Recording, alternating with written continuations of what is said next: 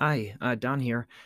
I was doing an interview yesterday with Tyson Franklin from Podiatry Legends podcast, and he asked me an interesting question. Why did I come up with the name Podiatry Practice Mastery?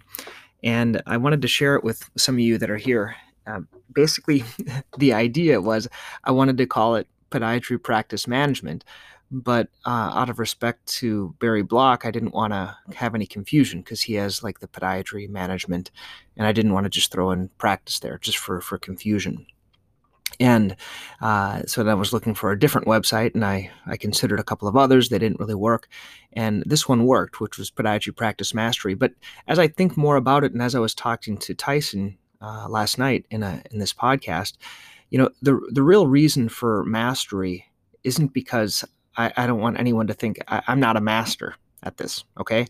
I think the word mastery is kind of a process we're all on of trying to get better at the practice management aspect. And that's the key with this mastery.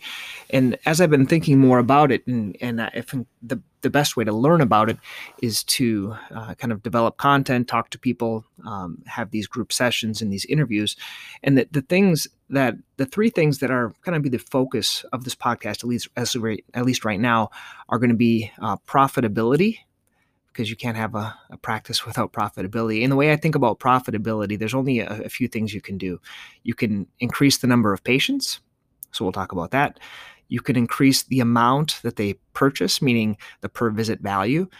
You can increase how often they come back, which would be like the frequency.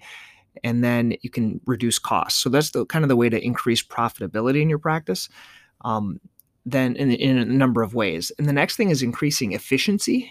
And that's something that's real important. Just we don't have as much time. So as much as we can be efficient with our medical record, as much as we can be efficient with our time, as much as we can be efficient even in our patient interaction, that's very beneficial. So we can have more of that life work balance. And then the last, I thought it was going to be community. But as I've been thinking more about it, I'm not sure community is what I really wanted. I think community is a good thing. I think having these group activities is important. But I think a better word might be accountability, because that's something that is much more beneficial to us. It's great to have a community of people being friends, but I think it's much more powerful to have an accountability partner or something to keep you accountable. And one of the ways I was even thinking about, I'd like to know your opinion here for those that are listening, but I was talking about doing like different courses. For example, we're going to be talking in our group session next month in February about doing webinars. And so I've kind of developed the slides for it and things like that. And I'm happy to give these things away if people use them. But the problem is I find that usually when we give things away, people value it that much. So there's a no value if it's given away. But if someone buys it and pays a lot for it, there's more value and will tend to implement it. And so I was talking to Tyson last night about this. Like, for example, let's say, certainly I'll do the lecture, and you guys can all, those that are present, you can do it, you can re-listen to it. But then I was thinking, well, but if it was sold, let's just say it was sold. And this is just my thought that I'm thinking about. Let's say it's sold for $100 or $197. Not even, you can just pick the price, right? But then if someone actually does it, let's say within 30 days, that would be the accountability thing, right? So they would get the course, pay whatever it is.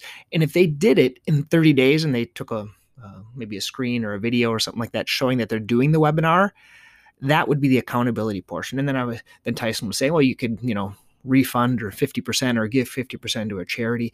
That's kind of the detail we'll figure out as we go on. But that's my thought, is in terms of selling things is fine. I don't mind selling it. I'll sell it. But the key is the accountability. And I think that's something that is more beneficial than community. And so if there's a way that we can keep each other accountable, and that's part of it, what I'm trying to do is I bring these ideas, and it's not just ideas. We need to take action on those ideas. And that's the challenge, because all of us have a lot of reasons not to, right? We have family, we have other responsibilities, we have other commitments. But so that's my those are the main three tenets. At this point is going to be profitability, efficiency, and then accountability in any way that we can include that more and more. Okay, so hope you guys have a great day.